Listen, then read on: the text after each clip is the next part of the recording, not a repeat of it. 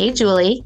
Hey Lisa, how's it going? It is going well. We are enjoying, here is Thursday in February, and we are enjoying an 80-degree day here, which we were just saying was like heavenly. And a little bit of a tease because it's going to go back to cold weather the rest of this week and into this weekend. But just a nice little taste of spring and a reminder that spring is coming.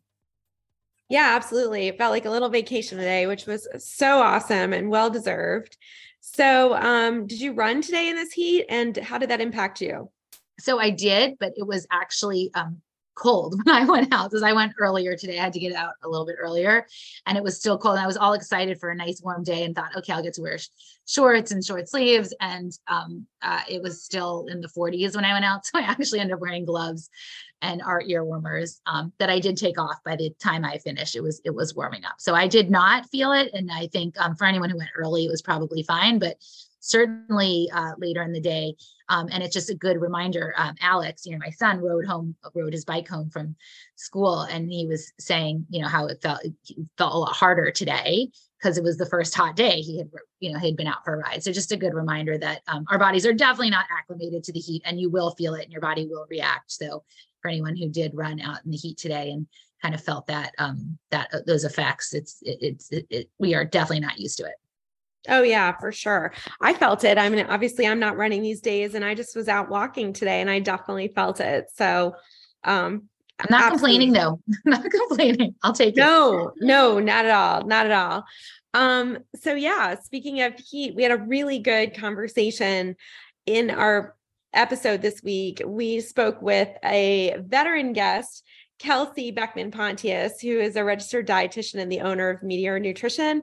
And Kelsey has been on our podcast before, and we asked her back because she is so great at simplifying and breaking down nutrition for runners. And with a little less than 2 months to go until Boston, we wanted to have her back on just to provide a roadmap for runners, particularly running Boston.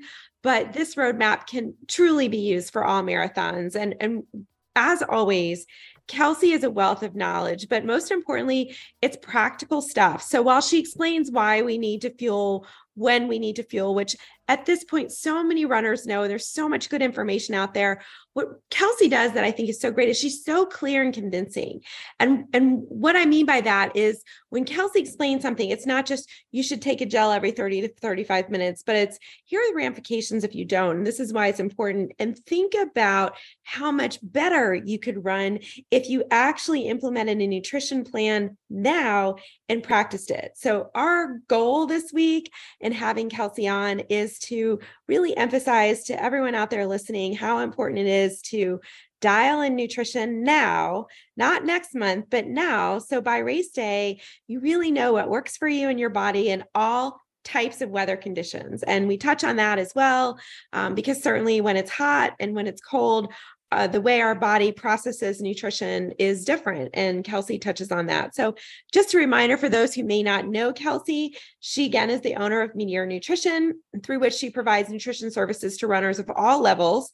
She grew up playing competitive soccer and eventually ended her career as a D1 soccer player to become an elite distance runner. Kelsey has so many running accomplishments. And one of note is that she will be running in the U.S. Olympic marathon trials next year in Orlando. And we're so excited to see her run there, and just so impressive.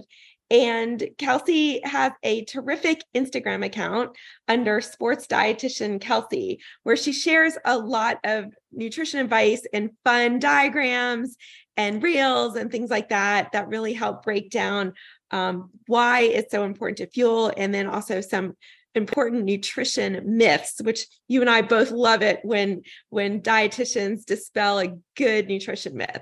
So yeah, we're really excited to have her on this week to talk all things nutrition, particularly as it pertains to the Boston Marathon.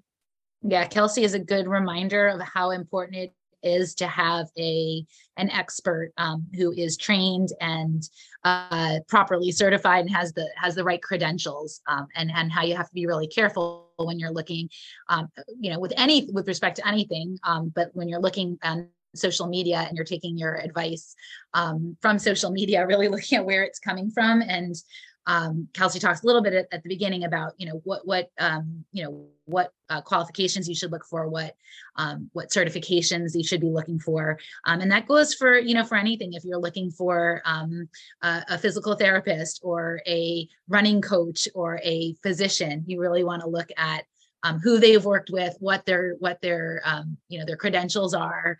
And you really want to be careful because there is a lot of information out there and it can be overwhelming. And I think Kelsey is a great example of a really good resource. And I use her as kind of not my primary resource, but when I need really sound advice, I look to what she's published and what she's posting, and we ask her questions.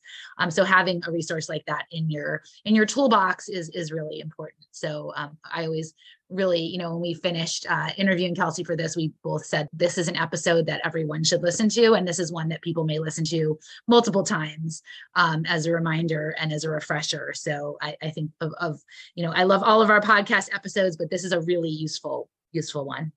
Oh, for sure. And you reminded me, I used Kelsey before my surgery, and she really helped me dial in my nutrition so that I increased my protein and just made sure that I had something to focus on that I could control during a time that I was really nervous about what was to come. And she really helped me dial that in. And I so appreciated her support during that time. And nutrition is so important to recovery. And particularly when you're recovering from a surgery. So it's, again, sometimes we overlook nutrition. Sometimes we overlook mental strategies. We also just had a call this week with our runners. We did a coaching call with Aisha Rafai, who is a mental skills coach. And that's just another area of, one of those often overlooked aspects of training. And nutrition is one of those too, that we don't really understand how important it is to our training and our success as athletes until you practice it. And like you referred to at the beginning, and like Kelsey mentions, a lot of people can ignore nutrition or not really put a lot of thought into it and maybe get away with it, but how much better would they be, and how much better would they perform, and would they recover, and would they feel and really just function in life if they really put the time and effort into dialing that in. Absolutely. So without further ado, let's turn it over to Kelsey. And like I said, I think this is an episode that will get a lot of listens. So we appreciate Kelsey spending time with us, and let's turn it over to her. All right. Have a great week, Lisa. You too, Julie. Bye. Bye. Kelsey Pontius, welcome to the Run Farther and Faster podcast again. We are so thrilled to have you back. And thank you so much for joining us today to help us better prepare our runners for Boston and other spring marathons through proper fueling. So for those who don't already know you, why don't we start off by providing a little bit of background about you and what you do. Yeah, awesome. I'm so excited to be here again and talk about such a fun topic. So thanks so much, Julie and Lisa, for having me. Kelsey Pontius, I'm a registered dietitian and certified specialist in sports dietetics.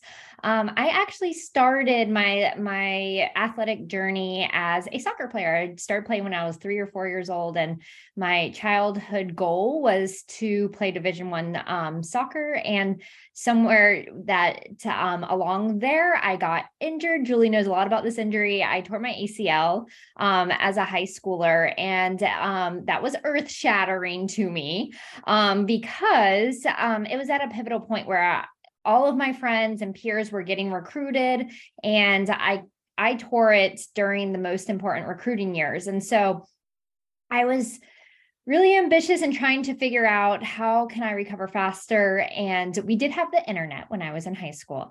And so I started Googling. Okay, that makes me laugh, by the way. We did have the internet in high school. We can't I know. relate. Well, no social media, but internet. I'm like, so old, but not that old. But so my parents, they just like a lot of parents trying to give me every resource and tool in the book to, for me to be successful.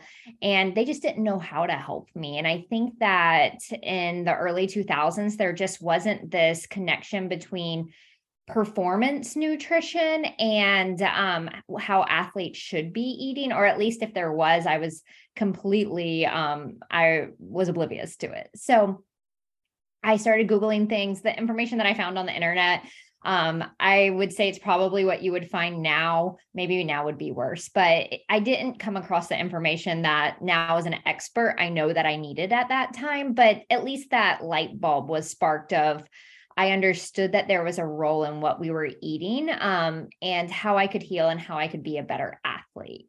So then fast forward, I ended up playing college soccer and still a little bit puzzled. I'm like, okay, I'm a freshman. I want more minutes. I, only get to play when we're winning, and I want more minutes when it counts. And so I started observing what my teammates were eating, which isn't something that's necessarily a healthy thing to do, but I think it's a natural thing to do.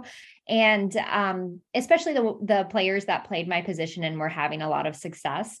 And it was all over the place. Like we had girls, eating a sloppy Joe and Doritos before the game, and they played incredible. And then we had girls eating salads. And so I was still, in a place where I'm like, okay, I still don't feel like I've found the answer. I remember in college, like even, playing Division I, that I think we had one conversation about nutrition. It wasn't by a registered dietitian, but this individual, as a professor, brought in the food pyramid. So now I am dating myself back to the food pyramid. And I still she gave this feel, I was super interested in it.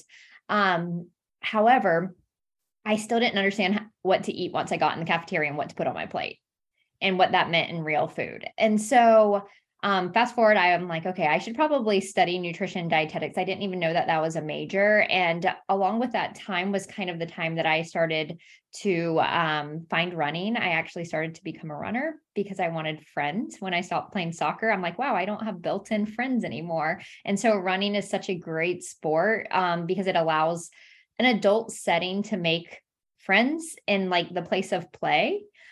Which isn't, that's really unique to the sport. So I loved running, and I got to running and I'm like, wow, I look like a soccer player. I look really strong. And the girls that I'm racing against are half my size. What's going on? And I noticed, I was like, well, I can run as fast as them. So why are they so small? That's not something I had to deal with in soccer. We were all pretty strong. We didn't really think about, or I never thought about size. And so that was kind of my first memory of thinking, ooh, maybe, I should manipulate my eating or whatever. And then simultaneously, I was learning nutrition in the academic setting. And there was even more curiosity. And so I finished my nutrition dietetics degree. And since then I've certified in sports nutrition. I'm the sports dietitian for the Atlanta Track Club. And I work with 3 Division I college programs. And I work with one-on-one clients too. Amazing. And just clue everyone in on what you've accomplished in your running and what your next race goals are. Yeah. So in 2020, I qualified for the 2020 U.S. Marathon Olympic Trials and requalified, had the opportunity to requalify for the 2024. And so I'm super excited. It's in Florida, which is where I'm from. So that will be fun. And I feel like I'll be, if anything, used to the heat and humidity. Well, we're excited because we actually decided to go this year. So we'll be there to cheer you on, Kelsey. And so just let us know if you need anything, and we'll be your wing women if you need anything along the course. We know you'll have tons of supportive family and friends because it's in Florida, but we will be there to cheer you on as well. We're super proud of you and impressed with all you do. Thank you. No, 26.2 miles is a long time. I need all the people that I can get. You bet. Kelsey, let me just, before we move on, I just want to emphasize one of, kind of something that you mentioned, but I just want to hit on it a little more because it's something that's important to us as coaches. You're a registered dietitian, and you mentioned, your training that you have. Talk to us a little bit about what a registered dietitian is versus a nutritionist, or, what the distinction is. Oh, this question is normally where registered dietitians bring out their claws, but well, it's very important to us when we have, runners come to us, they say, well, I'm going to talk to a nutritionist. And we say, tell us a little bit more about who is this person and what are their qualifications? So tell us what people should be looking for when they're looking for advice from somebody.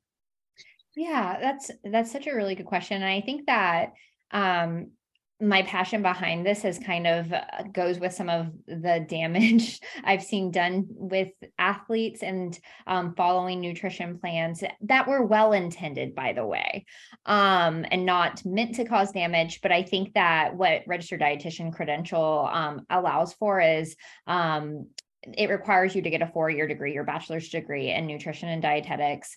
And then as of next year, actually, they will require you to have a master's degree in order to obtain the registered dietitian credential. So after undergraduate, there's right now there's 2 routes. You can start a or you have to apply to an internship. It's super competitive, not in the sense that they think that dietitians need to be, insanely intelligent, but there just wasn't enough preceptors to facilitate these rotations, that because nobody's getting paid to facilitate. So naturally it created this really competitive atmosphere where only, students with 4.0s that, are really volunteering a lot and have these really awesome experiences getting into these internships. And I don't think it needs to be that competitive, but it just fell that way. And then after you do your supervised practice, which I think of it as like a residency for dietitians, where you do these like clinical settings, a community setting, food service management. So I had a really cool internship, and I got a lot of control over the rotations that I got. So my like elective one, I got to work underneath the Orlando Magic dietitian, and she was the UCF dietitian too. So she really pushed me and gave me a lot of opportunities to be independent and put my work out there. And so I'm really grateful for that. And then after that, you have to take an exam, you have to take continuing ed, and then to get the certified sports dietitian, I thought that test was a lot harder than my RD exam. You have to practice for 5 years in the sports setting, and then prove that you are able to, and then it's another exam. And then you have to take that exam every 5 years. Wow, that's a lot. So that's important. So those letters RD or RDN, I think it is, really signify a lot of education and experience. Bottom line. Very good. Thank you. Lots of science.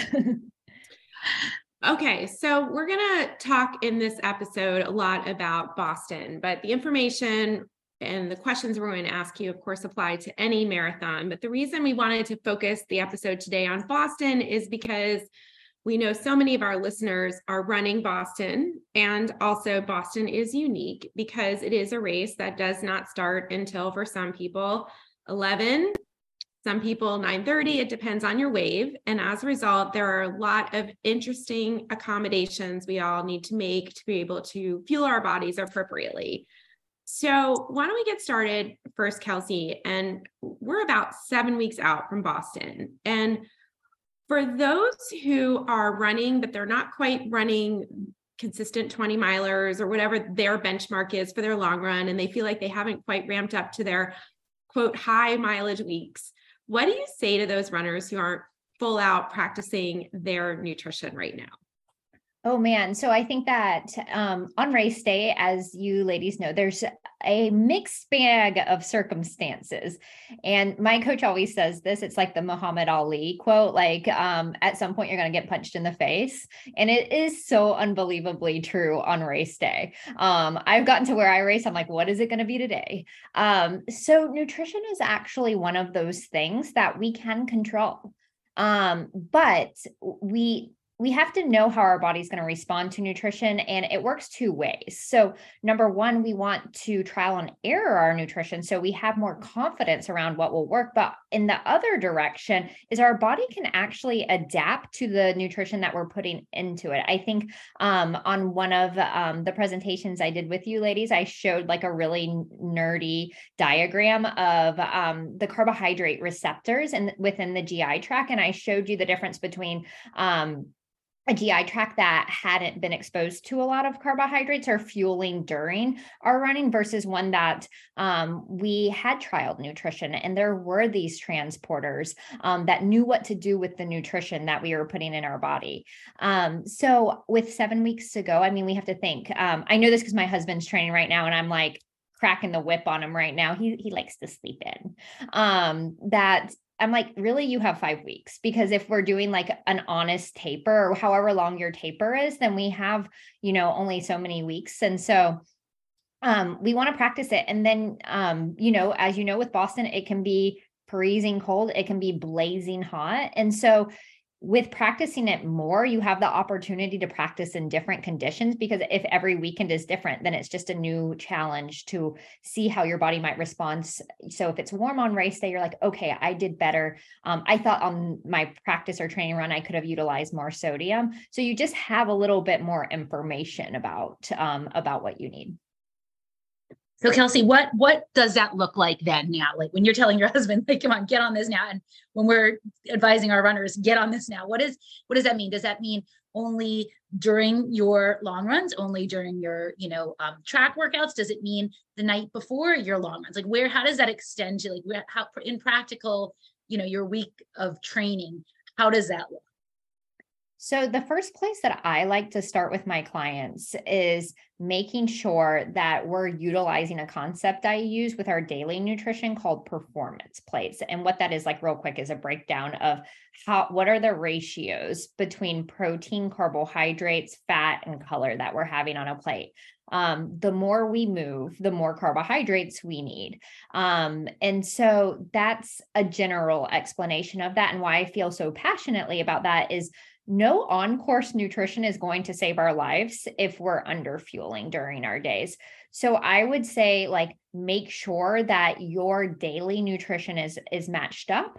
To answer your question specifically, start practicing what it is you want to eat before your longer runs, like the night before. Start practicing with as many runs as you can, what you want to eat before you run or you race. So, like, just getting the familiarity of different foods before you run. And I would say, like, a couple of times a week, or at least once a week, like, using that timing of when you're going to eat as a variable that to strengthen your fueling practice. But I would say, like, having your familiar foods down as many times during the week as you can. And then for fueling during, I would really, any run over 75 minutes, I'm practicing. Like, for example, yesterday, I'm not specifically training for a marathon right now, but I know I'm going to eventually run a marathon. I did a 3-2-1 workout, and I was actually thinking of this when I was doing it. I'm like, so many people would, like, laugh in my face if they knew that, like,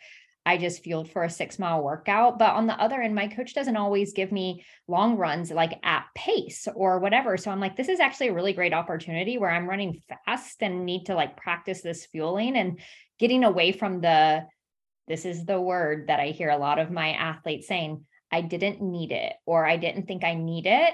And, like, switching that mindset of, like, how well can I practice this? And can I practice and get better at this, and not always operating in the sense of, did I really need it? That's a great point. We get that a lot of, I was fine on that 16-mile run without nutrition. I didn't need it today. And we say, but that was a missed opportunity to practice. And what we try to explain to our runners is that you may not need it when you're running conversational, easy pace. Maybe you would have felt better. Maybe you'll recover better if you had it. You may not need it. You didn't feel like you fell apart. But as soon as you start running harder and your body's working harder, it's burning glycogen faster. And you will need it on race day. And then your body's not going to know what to do with it because you didn't practice. So I think that's we hear that a lot of, well, I didn't need it. Like, I was fine. So that's a good point. Thanks for making that. And Kelsey, you also brought up a good point when you said, I think people would have laughed at me if they had known that I was using nutrition for my 6-mile run. And I think that's a great point, is sometimes we lean into what our peers are doing. And if nobody is taking fuel for a shorter track workout, or for an easy 75-minute run in the middle of the week at 5 a.m., then you feel like you don't need it because everyone else is fine. Why would I need it? But to your point, think about how much better you'll feel after the run, how much better you'll recover. And maybe during the run, you don't feel a difference, but those little things add up. And if there's a way to convince folks that just because everyone else is doing it doesn't mean it's the right way, and you can introduce something different for you that works. What do you tell your clients when they talk to you about things like this, when they feel like no one else is doing something and you're trying to convince them to actually use fuel more? I think that it all goes back to confidence and just realizing I work with so many different humans and their nutrition. And I find like the little pain points in so many different people when it comes to nutrition and kind of this fear around fueling. And I always remind my clients, I'm like, you would be so surprised how many runners are dealing with their internal battles around fueling, even people that you would never suspect because maybe they look a certain way or whatever, are having their own back and forths about some of these questions that come up around fueling. And so I think that it goes back to confidence of like, this is your plan. And then I always like to use the filter for myself, for my clients, like, how do I want to feel? And doing that workout yesterday, it's one of my favorite workouts, 3 mile, 2 mile, 1 mile. I think it's so fun because you can speed up during it. I wanted it so badly to go well. And I wanted to like get confidence from that workout because I love it. And so from that, it's like a no-brainer of like, what can I do to make it go better?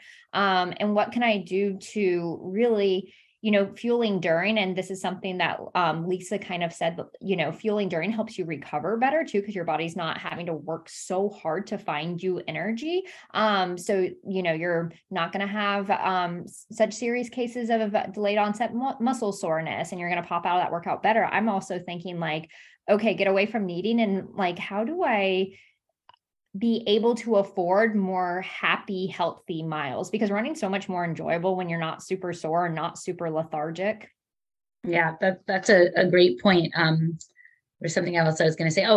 You mentioned before too, I think is really important, that no on-course nutrition is going to save, save your, if you haven't fueled well more generally. So talk a little bit more about, you talked about the performance plate, but at 7 weeks out from Boston, and we're really starting to get into now in the next few weeks, we're really getting to peak mileage. What should runners be doing outside of their, their runs that we're just talking about, like during their runs? What should they be doing? Shifting that percentage of carbs, but what are they looking to eat? What are some kind of practical suggestions for when you said you went into the dining hall and you didn't know what to put on your plate? If we're like going to go eat lunch after we get off this call, what are we looking to put on our plate when we're at a point, I'm at a point where I'm going to be entering next week, probably starting to get into the higher mileage weeks as we get towards Boston. What does that look like? I love that.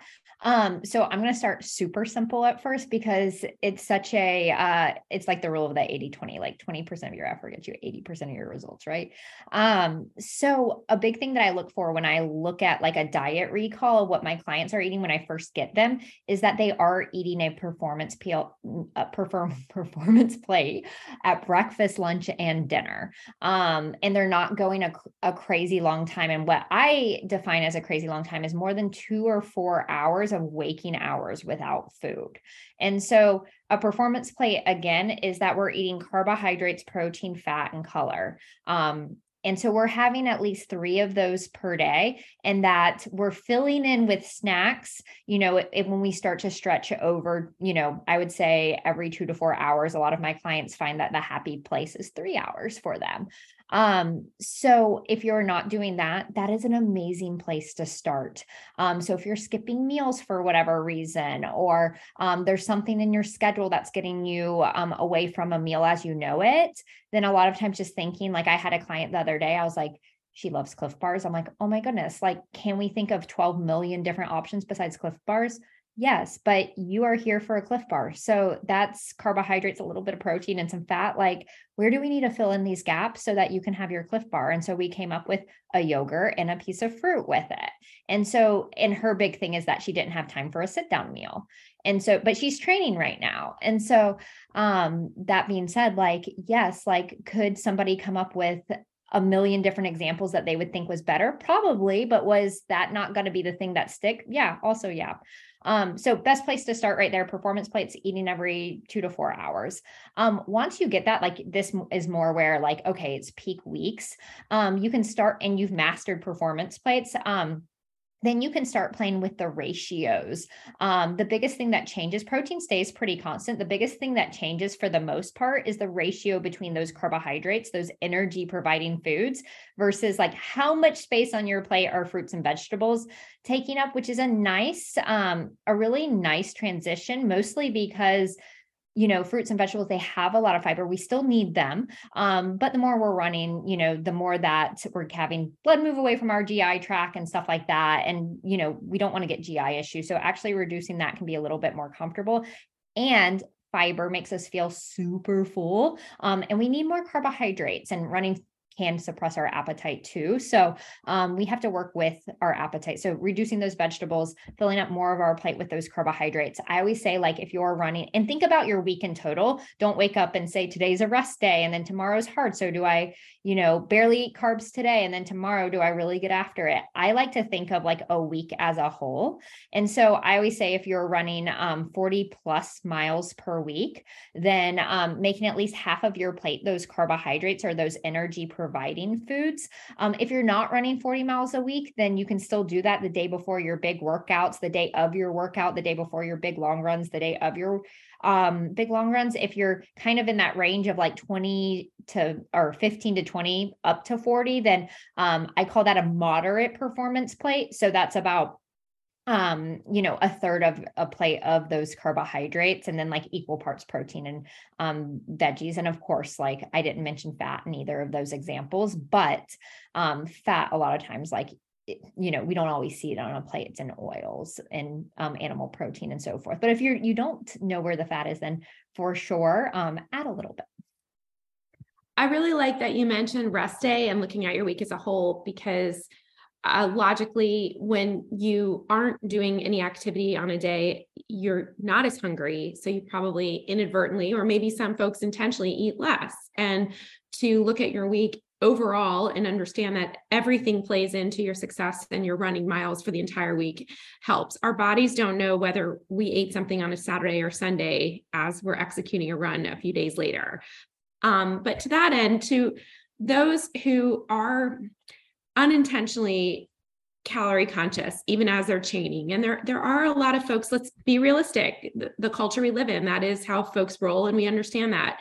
What do you say to those people that are thinking, well, I ran a track workout this morning on a random Tuesday and I consumed 2 gels, so that's 200 calories. And then do I subtract that from the rest of my day, or do I think of that as part of my fueling? What is your answer to those folks as they sort of think about their performance plates, but then think about the extras around their performance plate? What do you say to them?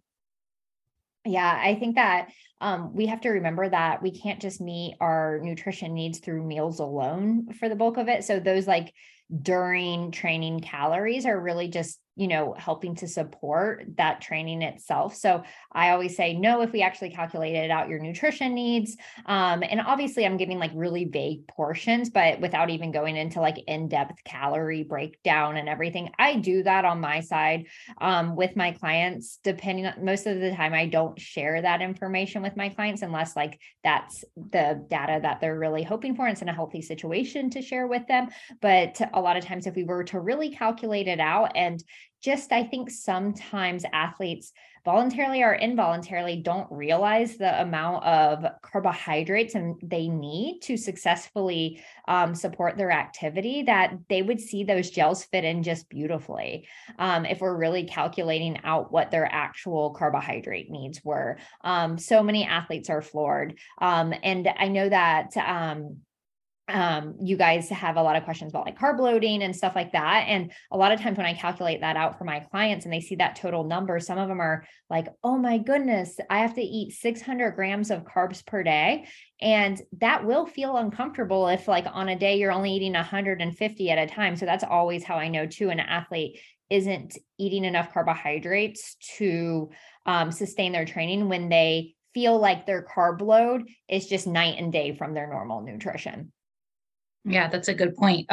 So let's kind of shift a little bit towards race day. And, you kind of segued into that carb loading and heading closer to race day. As we get closer to race day, let's, talk about, the week before the race, like where, what are we looking at then? And Julie did a really good job last year of really calculating all of her carbs and being very diligent about it. I usually assume that I'm getting enough carbs because I just like sugar and I like a lot of carby foods, but Julie was really good about that last year.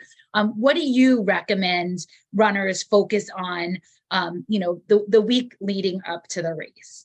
Yeah. So a big thing that I see is we're in a taper. And so athletes and runners just get so squirrely with taper. They're just like, okay, what do I do now? What do I do with my food? And so for the first few days of the week, while I'm not necessarily recommending a carb load. That's normally like anywhere between like 2 to 3 days before the race, but I'm like resist the urge to restrict calories. I really encourage my clients to keep eating how they're eating.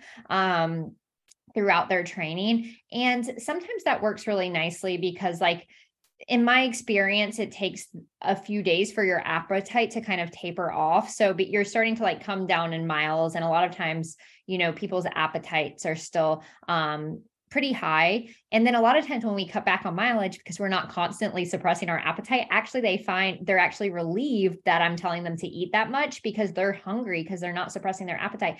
And I always wonder, and I don't know the true mechanism of this, but like at least I tell myself this, I'm like, your fitness is sinking, like you're adapting. So of course there's some changes going on in your body. So if you're hungry, that in my mind, I'm like, that just means it's working. Just to clarify, when you say your fitness is sinking, you mean you're absorbing the fitness that you've accumulated over the training cycle. So in order for your body to better absorb it, having fuel to support that absorption is really critical during taper week. Yeah, absolutely. Absolutely. And I think too, what it does is it keeps our immune systems high. So drastically suppressing your appetite. Nobody wants to be sick on race day. It stinks when that happens. And so by decreasing your calories, you're also, putting your body like in a vulnerable situation. It's impossible to be getting enough vitamins and minerals if you're like decreasing the total amount of calories you're eating. So I'm like, yeah, just like be in this space for a couple of days where you're not running as much as what you have in the last months and eating what you normally eat. Of course, like if you have rest days and stuff like that, maybe your pre and during nutrition, if you do anything specific to recovery, that's kind of null and void, but at least your performance plates and your snacks during the day and in between meals, like that should probably be really constant. And then 2 to 3 days out, I normally recommend 3 days out, but there's a few different ways to approach it is starting that carbohydrate load. Just like you said, like it takes multiple days to fill up your glycogen storages. That's why I'm a big fan of like taking on a week of training as a whole and not just saying, okay, I have a big workout tomorrow, so I'm going to have a big dinner. Like it takes multiple days to fill those glycogen storage. I actually had an athlete this week that one of her runs didn't go well. And so I went back and looked at her nutrition, and her carbohydrates actually like 3 days before was low. And it was good because I could like pinpoint it. And she was like, but I ate a lot the day before. And I'm like, well, it takes multiple days for it to accumulate those glycogen storages. So that's kind of the mechanism behind carbohydrate loading. So in those 2 to 3 days, we're increasing our carbohydrates. It's been shown to improve performance by up to 2 to 3%.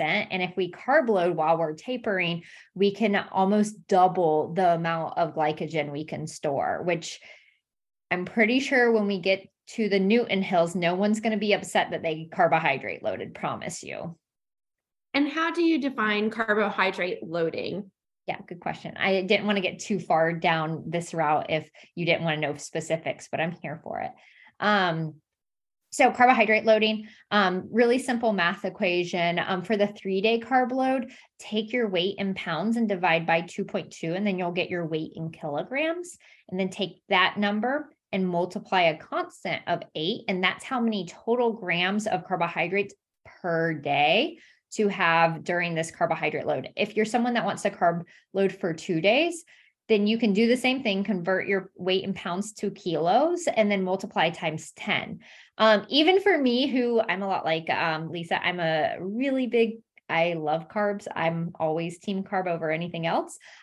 Even for me, I feel like that's a lot of carbohydrates to eat in 2 days. So a lot of my clients like kind of more of a 3-day carb load for the distance of a marathon, really any race over 2.5 hours. So some of my clients, that falls into a half marathon too. And then more specifically, you take that number and then you can divide it by how many meals and snacks you have per day. So if you're overwhelmed, you can break it down and look at it divided by 3 or divided by 5. So you're not eating or thinking about eating all of the carbs in 1 to 2 sittings. Totally. And I'm sure you did this, Julie, is like you, probably got crafty, like with like bagels and sports drinks and things that are an efficient way to get there, and have fun with it too. Like think about all the things that you love, in order to kind of meet some of those numbers. So, yeah, that's what I would suggest doing. That's what I do with my clients is like, I like find, how much carbs I want them having per meal and then, distribute some along snacks and bedtime snacks and so forth. Are there any particular snacks or meals that you like that have just a good, like the best bang for your carb buck? Like Julie and I have an oatmeal that we really like. It has like 50 grams of carbs in just a little cup. So it's got a good bang for your buck. But are there any similar, meals or snacks that you have that you like? Yeah. So I live like a mile away from this bakery. And so I love their bagels. They're big and doughy. The average bagel is 60 grams of carbs. Obviously, this doesn't come with a food label, but I would venture to say it's more. So I normally like travel with those bagels. They're just so good. I really like udon noodles. They're like kind of like the thicker Asian noodles. Those have a lot of carbohydrates. I'm a big fan of graham crackers, which isn't just so high in carbohydrates, but just for snacks, one of my favorite ways.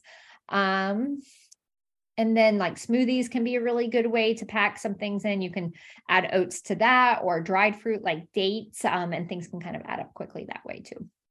Those are good. I like the udon noodle suggestion. That's a good one. Yeah, they're doughy.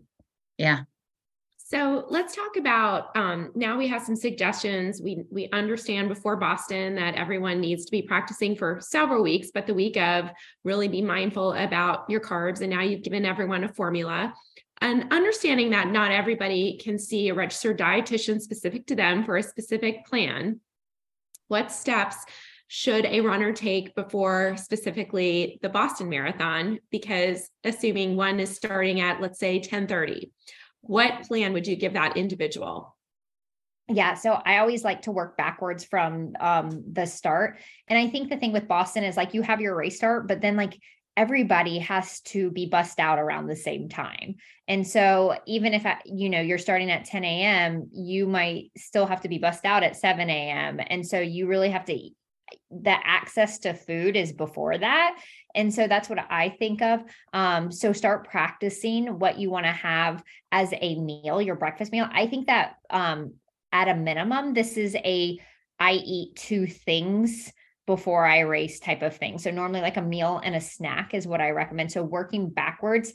Normally I would say, what's the latest opportunity to eat a meal that you could have before you get on a bus? I would say at least make it like 3 hours so you have time to digest.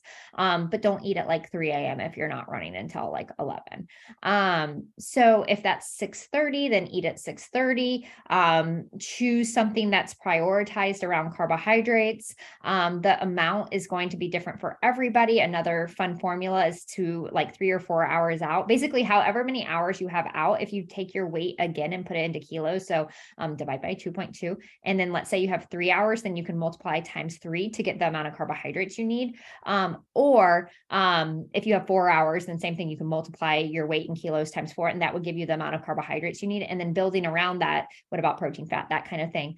I would say just having small amounts of those things, they leave your stomach a little bit slower.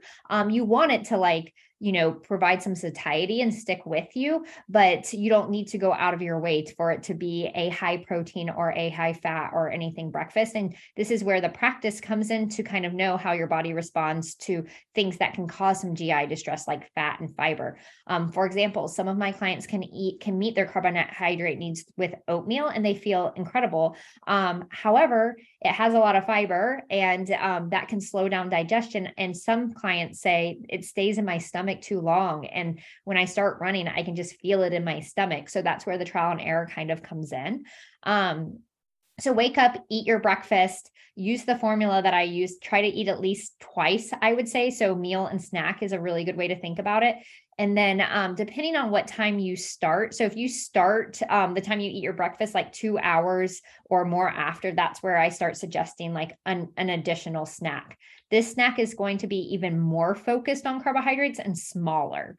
So you can use that same formula to say, okay, now I have, an hour and a half. So I can take my weight in kilos, multiply it times 1.5, and then figure out like how many grams of carbs. This is where things like sports drinks, like liquids that, leave your stomach a little bit quicker might work, or sports nutrition specific products like Stinger waffles and things that are really GI friendly, or things that you have a lot of confidence around, like English muffins, graham crackers, applesauce squeeze packs. Things like that can be really, really helpful. I think that it's a matter of how close you want to eat closer to race time. So are you someone that would rather wait and have like a gel right before? Or are you someone that would rather get a little bit more substance in? So eat 2 hours before. I think with longer periods of time, I would encourage that person. So if you have a later start, like a 10, 11, then eat breakfast and then have like a good size snack, 2 hours before you race, opposed to maybe you wake up, you're going to start at 9. So if you are eating breakfast, then maybe a smaller snack an hour out. That's helpful. A real quick just question, because you had mentioned GI distress. What about caffeine? Ooh, okay. So that's, and that's like the morning of. A lot of people either will like not drink coffee the week before, and then they're going to drink it the morning of, because but and of course, we always want to try this beforehand to see if, caffeine is something that gives you GI distress. But what's your recommendation on caffeine, especially the morning of the race? I always say nothing new on race day. So if you don't normally have caffeine, then don't have caffeine. But if it's something that's been a part, you're a morning coffee drinker, and then you've practiced with caffeinated gels or caffeinated products, then go for it. There is good evidence that caffeine is a central nervous system stimulant that blocks that tiredness causing adenosine from binding to receptors in your brain. And that can help with like releasing like adrenaline, non-adrenaline, catecholamines and stuff like that. So it's a very happy hormone. But in research, there's 3 responses to caffeine. There's performance improvements, there's performance decrements, and then nothing happens. And so this is highly individual. Your genetic makeup can really influence how you're going to respond to caffeine. And then we know that too much caffeine can cause nausea, vomiting, that kind of stuff, especially if you're someone that doesn't respond well to it. So it goes back to just practicing it. Also keeping in mind with caffeine is that its peak happens an hour after you take it. So if you wait too long to take it, or if you take it right before the race and you don't take it again, then you might notice kind of a dip in that happy hormone feeling. So I would say don't start what you can't finish.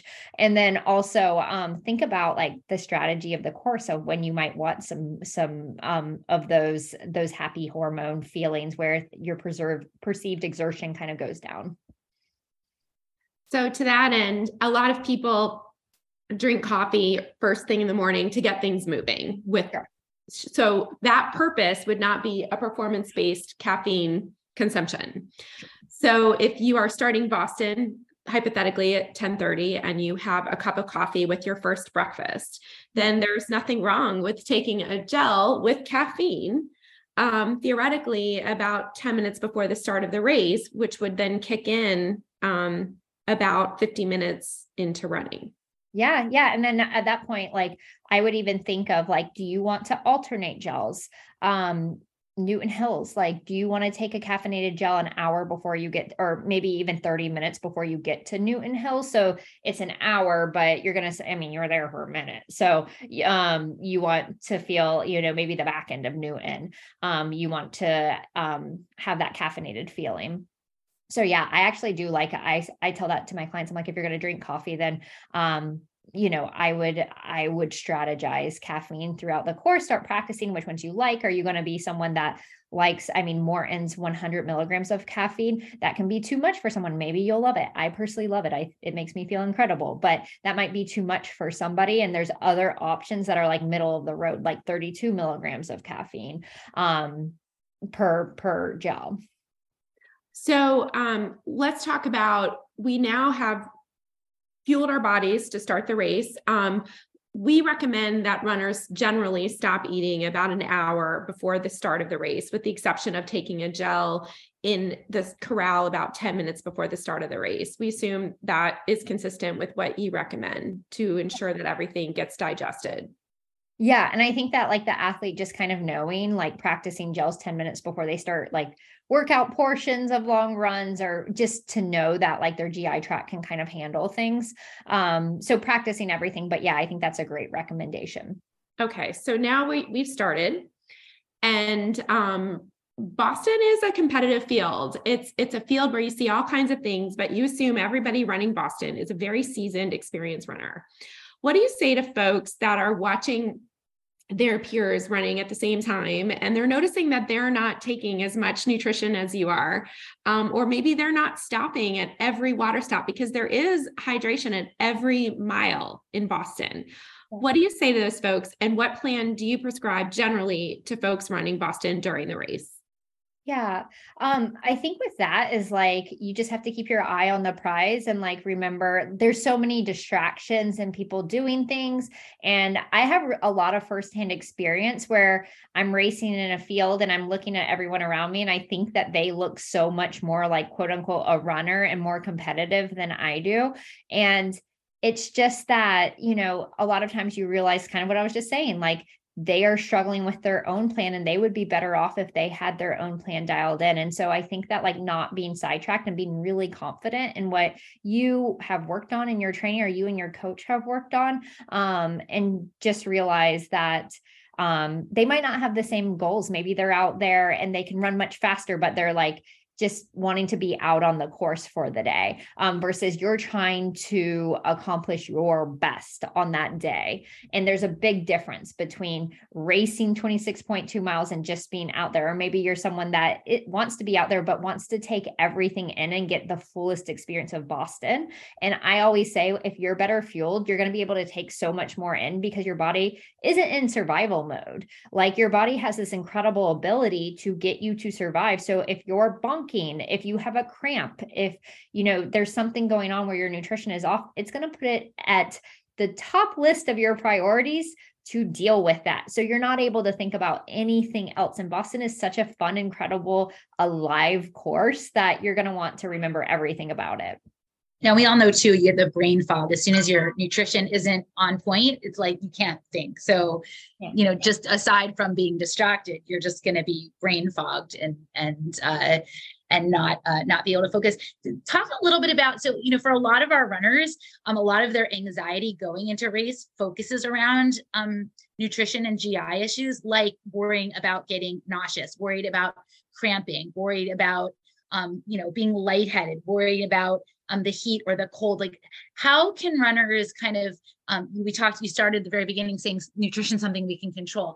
How is, you know, other than practicing and knowing what causes GI distress, is there anything we can do on the nutrition side to kind of control those fears or those anxieties, and put something into place to know that, okay, if I start cramping, this is what maybe I need to do. If I start bunking, this is what I need to do. If I feel nauseous, this is what I can do. What do you know, the common issues that come up, what do you recommend runners do to kind of combat that?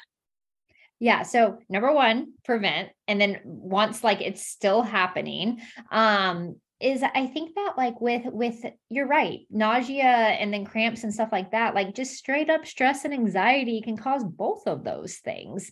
And so I think that, you know, along with that, like I get race anxiety, like I think a lot of people do. And so I always just try to remind myself, and this has nothing to do with nutrition, but I always try to remind myself that like putting myself out there, I'm going to grow and develop. And even if I don't accomplish my A goal, like I'm going to get better. I'm going to have so much fun. I'm going to get a new skill. If it was a super hot day or just hard conditioned day, it's going to sharpen me for another experience. And it's going to be like something that I remember and think about. And that's so true. I think that like so many athletes can look back on really hard performances and then like follow it with like how that better equipped them on a different day. And so I think that a lot of times that helps me feel a little bit less nervous. And then just remember like why you started. And so for me, like I started to make friends. Like I started running literally to have more friends. And so just remembering like whatever that excites you the most, like I'm going to wake up and be around millions of new friends. So like that's like just some things that can kind of help with stress and anxiety. Also, the funny thing, it's like a two-way street that like it's like your stress that like you're going to get GI issues, which is definitely not going to help your anxiety. It's like a double-edged sword. So just remembering that, I have things that like, race week, I like to do like a lot of like breathing exercises. I like to read a lot. I like to watch some trash TV, just things that make me feel a little bit less stressed. So with nausea can also happen because we have low sodium levels. It can also happen because we're trying to take in hypertonic fluids, which what that means is just like, think about like if water is like isotonic, like meaning there's, not a lot going on in there, then like it's just too much sugar or too much sodium, and they're concentrated too much of it. So it can happen for that reason. So maybe you need a break from sports drinks. If you're taking that, you just need a break, like go through an aid station and maybe choose something else. Maybe if you can ask yourself, did I take salt at all? Maybe having something with a little bit more electrolyte. So it can be either way. Did I take too much caffeine? That can also cause some nausea.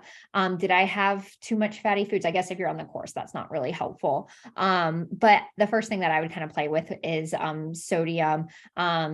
I had a situation the first time I qualified for the trials that at 6 miles in, I started having stomach cramps, and I literally was just like, okay, plan A of nutrition plan. You have to adapt, like just, and I think I went until the half marathon before I started taking more nutrition. So like, I think that like what I learned was just to be really patient with my body and not panic, because that's not going to help. With that, like if you need to take a little bit of a break for something, don't panic. And then when you start to introduce like gels or nutrition again, start with just small amounts. You can kind of like nurse a gel, and just try to get little bits in, can be really, really helpful, and really think about like, did I have a ton of sodium? Did I not have a lot? And either way, you can kind of, titrate in either direction. For cramps, again, that can be caused because of those hypertonic fluids. Lower GI stuff a lot of times can be too many carbohydrates. So if you're taking, most of the time, if you're taking more than like 3 gels an hour, that might be a little bit too much. NSAIDs before you race can cause some cramping. And then we just have to think like all of the blood is going away from our gut to our muscles. So that can kind of cause some cramping too. Bonking. Okay. If you get to bonking, like you just got to do your best to get nutrition in. I personally think a lot of times when you get there, it's a little bit too late. So taking fuel early and often during the race. But I think that if you're taking that, just doing your best to introduce small amounts of fuel, because if you're introducing small amounts more frequently, you might be able to, from a GI perspective, tolerate a little bit more. So for example, maybe you decide to take a third of a gel every 10 to 15 minutes so that you can get in more. That's a great point. This is all about practice, because maybe we love Maurten. We talk about that a lot, but perhaps someone tries Maurten, they find it makes them a little nauseous in a training run. Well, that's indicative that maybe it would be easier either to parse it out, like you mentioned, or try a different product like Choose, where you can easily take a few at a time throughout the 15 minutes. Generally speaking, do you still stand by taking nutrition every 30 to 35 minutes? Is that something that you tell only specific groups of runners, or do you still find that to be a valuable general rule since we last spoke? Yeah. So I always say anywhere between, like for over 2.5 hours, anywhere between 60 to 90 grams of carbs. So your average gel has 25, 22 to 26, it's a range, grams of carbohydrates per like little sachet. And so, I think that, that might fall for you every 25 to 30 minutes, regardless of level. That's, level is kind of, it's kind of irrelevant at that point. So thinking about how many grams of carbohydrates, if you're out there for longer than 2.5 hours, definitely trying to get 60 to 90 grams of carbs. A lot of runners will tell me, say they're running a 10-minute pace, and they're like, well, I only take 1 gel every 5 miles. I don't know where the 1 gel every 5 miles came from, but that's like that. It reminds me of the 1,200 calorie thing, like for no explicit reason. It's just a thing. So I always have them. Maybe we're not ready to take 60 grams of carbs, per hour, but trying to get them to increase in their training by 15 grams. So if they're taking they're used to taking maybe it's 25 grams per hour, that we're increasing to 40 grams per hour. And then once we can do that, maybe the next long run, we increase closer to that goal rate of 60 grams. And then where do the sports drinks fall in? Because on a course, we're not mixing our own drink, and we can't always rely on the exact amounts of carbs in a Gatorade that's been mixed by a race volunteer. No shade on any volunteers, but just actually speaking, it's not consistent. So while elites have their own bottles, mere mortals don't. So what do you say to those folks, which is the majority of our listeners, of course, in terms of calculating carbs to contribute to the gels that folks are taking every 30 to 35? Yeah, that's a really great question. I think that you have to know how your body's going to respond when you add, remember when I talked about cramping and nausea, that having too much concentrated carbs or even like mixing up types of sugar can sometimes give you issues. So if you're someone that wants to take the course sports drink, not just water, but whatever they're mixing up, like you said, then practicing that and just realize, hey, there might be the situation where I get like an overly concentrated cup versus a dilute cup. And so you're kind of putting your hands and your future in somebody else's hands, right? But I think that like, as long as you know that you can handle those things together, or you can take more of your own personalized nutrition. So things like gels, chews, that kind of thing. Sometimes my athletes will start with like a bottle of Noon just to have that in the background. If you're a really salty sweater, then maybe you're choosing gels with more electrolytes. I know a really common thing right now is people love the Morton gels, but they don't have a lot of sodium in the gel. And so, so they're either finding that they have to supply their own sodium on the course, or they need to get used to taking in whatever is on the course and just putting your destiny in kind of someone else's hands. I don't have like a very personalized, like what's better. I think that like whatever you do, just practice it. And then I would say if you're someone that is a very salty sweater, I normally encourage those people to seek out other gels that's going to be able to kill more birds with one stone for you. What about like electrolyte supplements like Salt Stick or Endurolites? Is that something people should be taking? Is that something if you're not taking a gel, you can incorporate? I know that's what I do is I take Morton, but I also then take Salt Stick chews. Yeah. Is that something that, that do you think those supplements are helpful?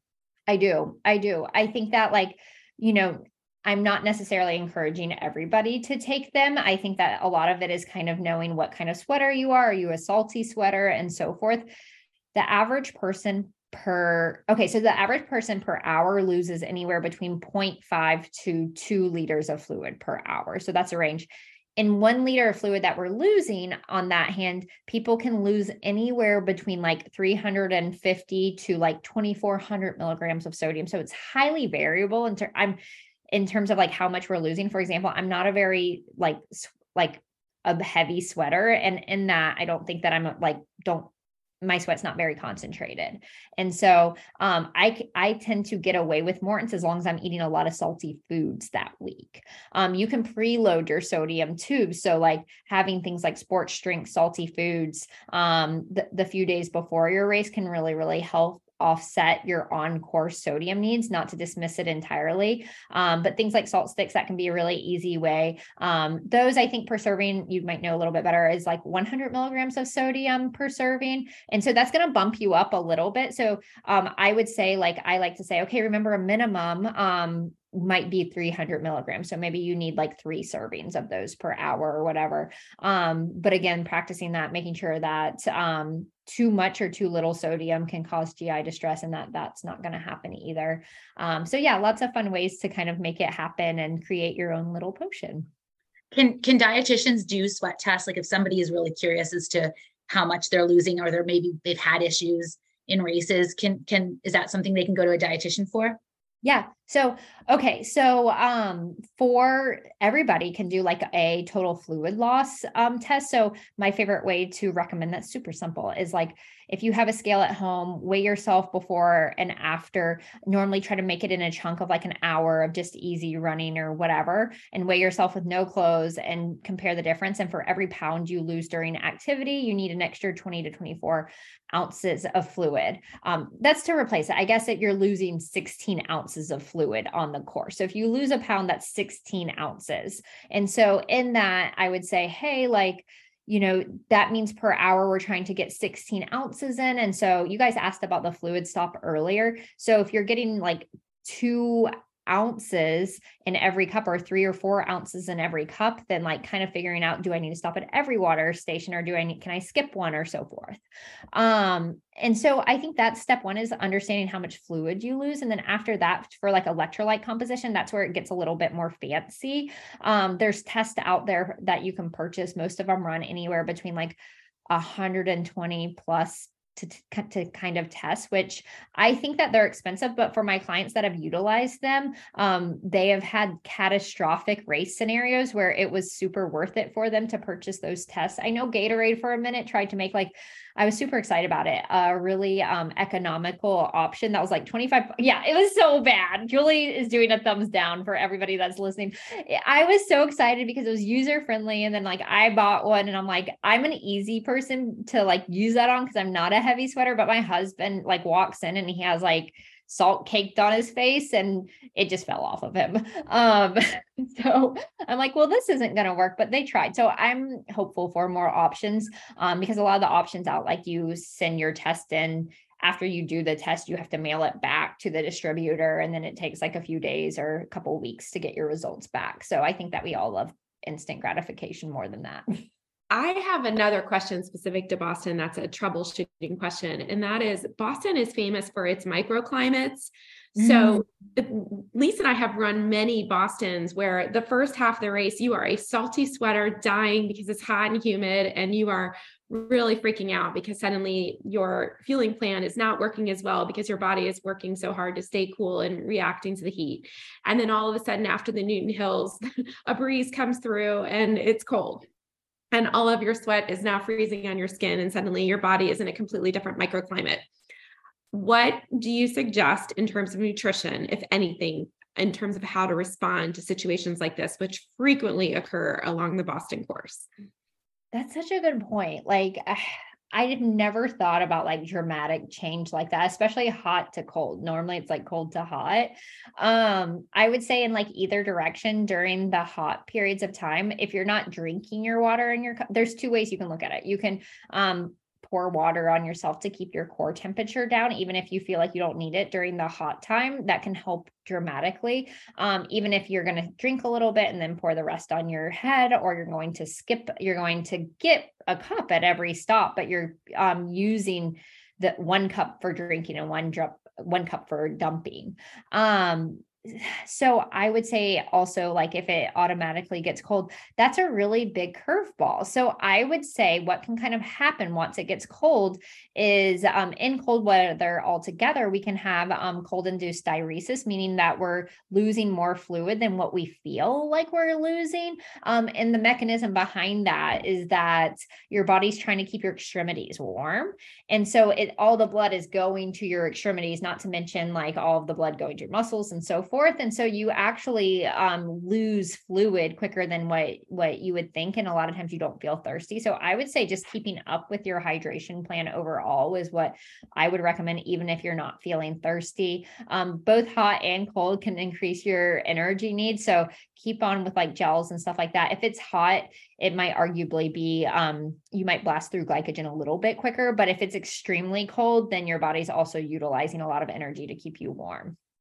Yeah. One other thing to think about too in the cold is accessing your nutrition in that at home, especially in 2018 when we had the horrible freezing cold Boston. and I couldn't get what I had like out of the baggies that I had, and I didn't fuel for most of the race. So I think that's something we tell our runners now is practice, putting your nutrition in a way that if it's freezing cold and your fingers don't work, you can get out. But I think you also bring up a good point that physiologically we can also, we're still sweating and we're not feeling like, we may not feel like we're losing that fluid. So this is, a lot of very Boston specific considerations, and you've really helped us dial in on them and start thinking about them early on in the process, which is, not early, it's really when we should be thinking about it. So I think if listeners take anything away from this, it's that practice, start now, even if you don't feel like you need it, your body, you do need it for, to prepare for race day, and thinking about it now in the way that you've helped us think about it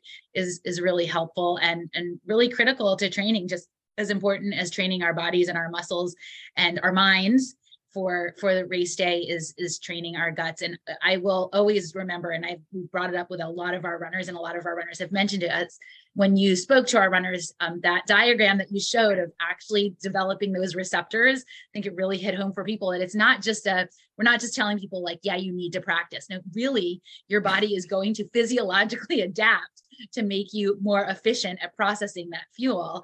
And that's why we need to do it now. So that's something that really hit home for me, and I think hit home for a lot of our runners. So it's real. It's not just, we're not just putting that out there to tell people to, just eat more food and willy-nilly. There's a method behind the madness, and it really does matter for race day.